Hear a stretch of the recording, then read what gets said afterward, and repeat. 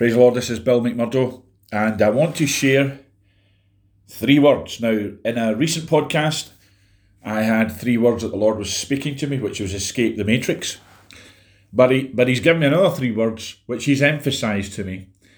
And in a sense, these 3 words are the means by which we can escape the matrix. But not only escape the matrix, we can create and build a new society, a kingdom society, okay?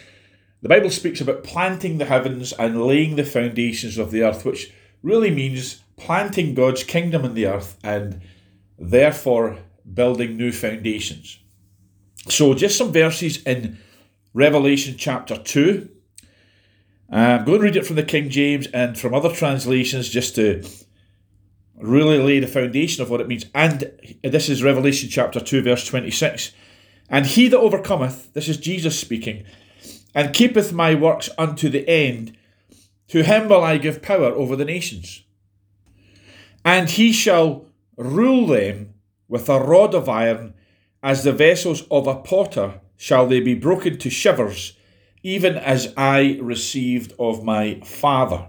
In the New King James it says, he who overcomes and keeps my works until the end, to him I will give power over the nations. He shall rule them with a rod of iron. They shall be dashed to pieces like the potter's vessels, as I also have received from my Father. The NIV puts it this way: to him who overcomes and does my will to the end, I will give authority over the nations. He will rule them with an iron scepter. He will dash them to pieces like pottery, just as I have received authority from my Father.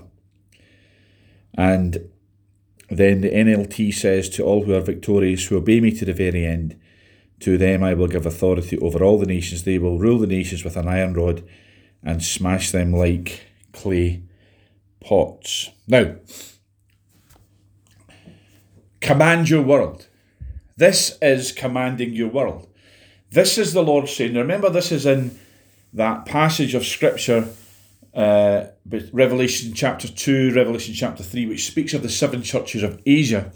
And this is at the end of the message to Thyatira. And it's a promise to overcomers. To overcomers, I'll give authority over the nations. Folks, we're living in an age where we need to see authority over the nations because the nations are in a tumult. Psalm 2. Why are the nations, in the state they're in? Because the kings of the earth, in other words, national rulers, the rulers of the nations, the governmental leaders of the nations, have decided to throw off all restraints placed on them by what we would call a Christian paradigm. In other words, they don't want to be Christian nations anymore. They want to be godless nations. And we know that Jesus, the Psalm 2 tells us, don't get the son angry or you'll perish in the way. You'll be destroyed. He will get angry and these rulers will be cast down. And we need to see that, folks. We need to see that these rulers are curbed and restrained by the Lord, by angelic armies, by the decrees of the righteous or the decrees of remnant saints, because God has promised the nations, God the Father has promised the nations to Jesus the Son as an inheritance. And it says there, verse 9, speaking to the Lord Jesus, you shall break them with a rod of iron. You shall dash them to pieces like a potter's vessel. So this is referencing here in Revelation chapter 2. He is referencing Psalm 2. It's a quote from Psalm 2 and verse 9. Then after that, in Psalm 2, verse 10, it says, be wise or be instructed, you judges of the earth, you kings. Be wise, you kings. Be instructed, you judges of the earth. Serve Yahweh with fear and rejoice with trembling. Kiss the Son. Or we could say submit to God's royal Son. Worship the Son, lest he be angry and you perish in the way, or from the way, when his wrath is kindled but a little, and blessed are all those who put their trust in him. So he's telling us here in the middle of the letter to the seven churches, he's telling us as end time saints, remnant saints in these end times, that our destiny is to rule the nations. Oh, dear Lord, I tell you right now, I feel the Holy Ghost. He's telling us that our destiny is to see Psalm 2 and of course Psalm 149, which speaks of similar things. It's the saints of God. It's our job. It's the remnant saints of God to bring these leaders into line and in effect then to rule the nations. And not just, or have authority of them, and to rule them with the rod of iron. It's not a gentle thing, folks. Oh, well, we can just all love them into submission. That ain't going to work. That pathetic, come on. We need to get real with this. We need to rule them with the rod of iron, because if you try to rule them with mush... Now, I believe that love is a powerful force. I believe that God is love. And I believe that we need to lavish love upon people and we need to lavish love upon the nations, but love does not leave people in this condition that they're in. It lifts them out of it, and sometimes love has to be tough, and sometimes love has to be stern, and sometimes love has to come wrapped in a rod of iron. So he says you'll rule them with a rod of iron. And so that means we need to be making decrees with our mouths daily, and sometimes many times a day, to pull the nations into line, to pull their leaders and rulers and kings and those that are in authority, council leaders as well, all governmental officials. We need to be decreeing the will of God upon them, and that means that we need to rule them with a rod of iron. Now, I'm not proposing. I know you keep saying this because people are dumb at times. We're not talking about setting up a militia and handing out rifles and going in and having a military coup.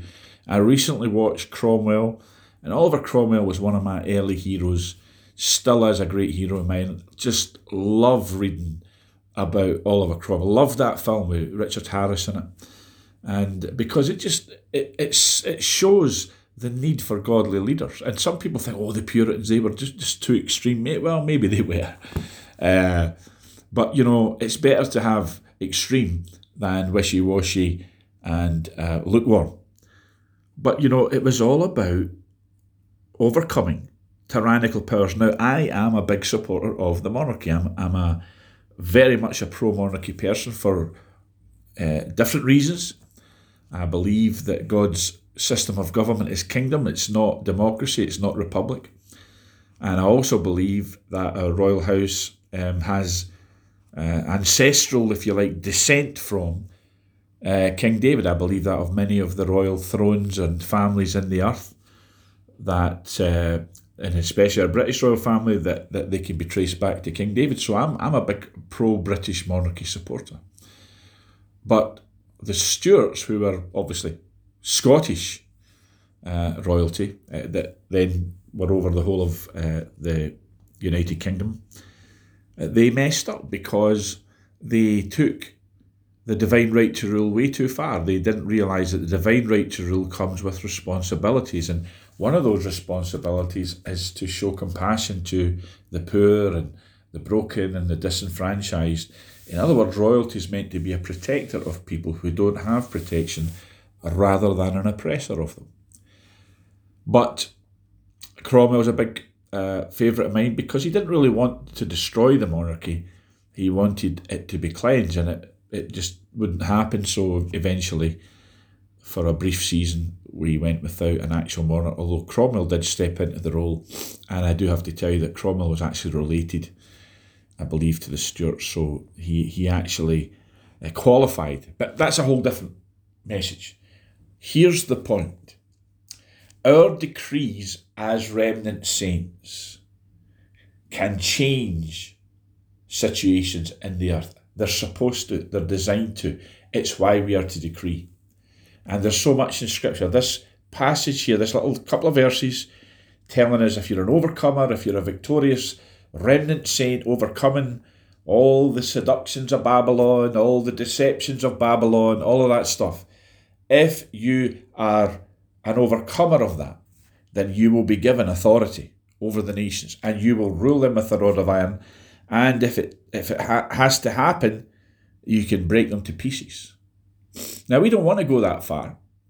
We would rather bless, we would rather see folks loved in the kingdom, but some of them won't be friends. It's just that simple. So we have to be realistic about it. We have to be biblical about it. We're not given authority and a rod of iron to tickle them under the chin and all that stuff. I mean, come on.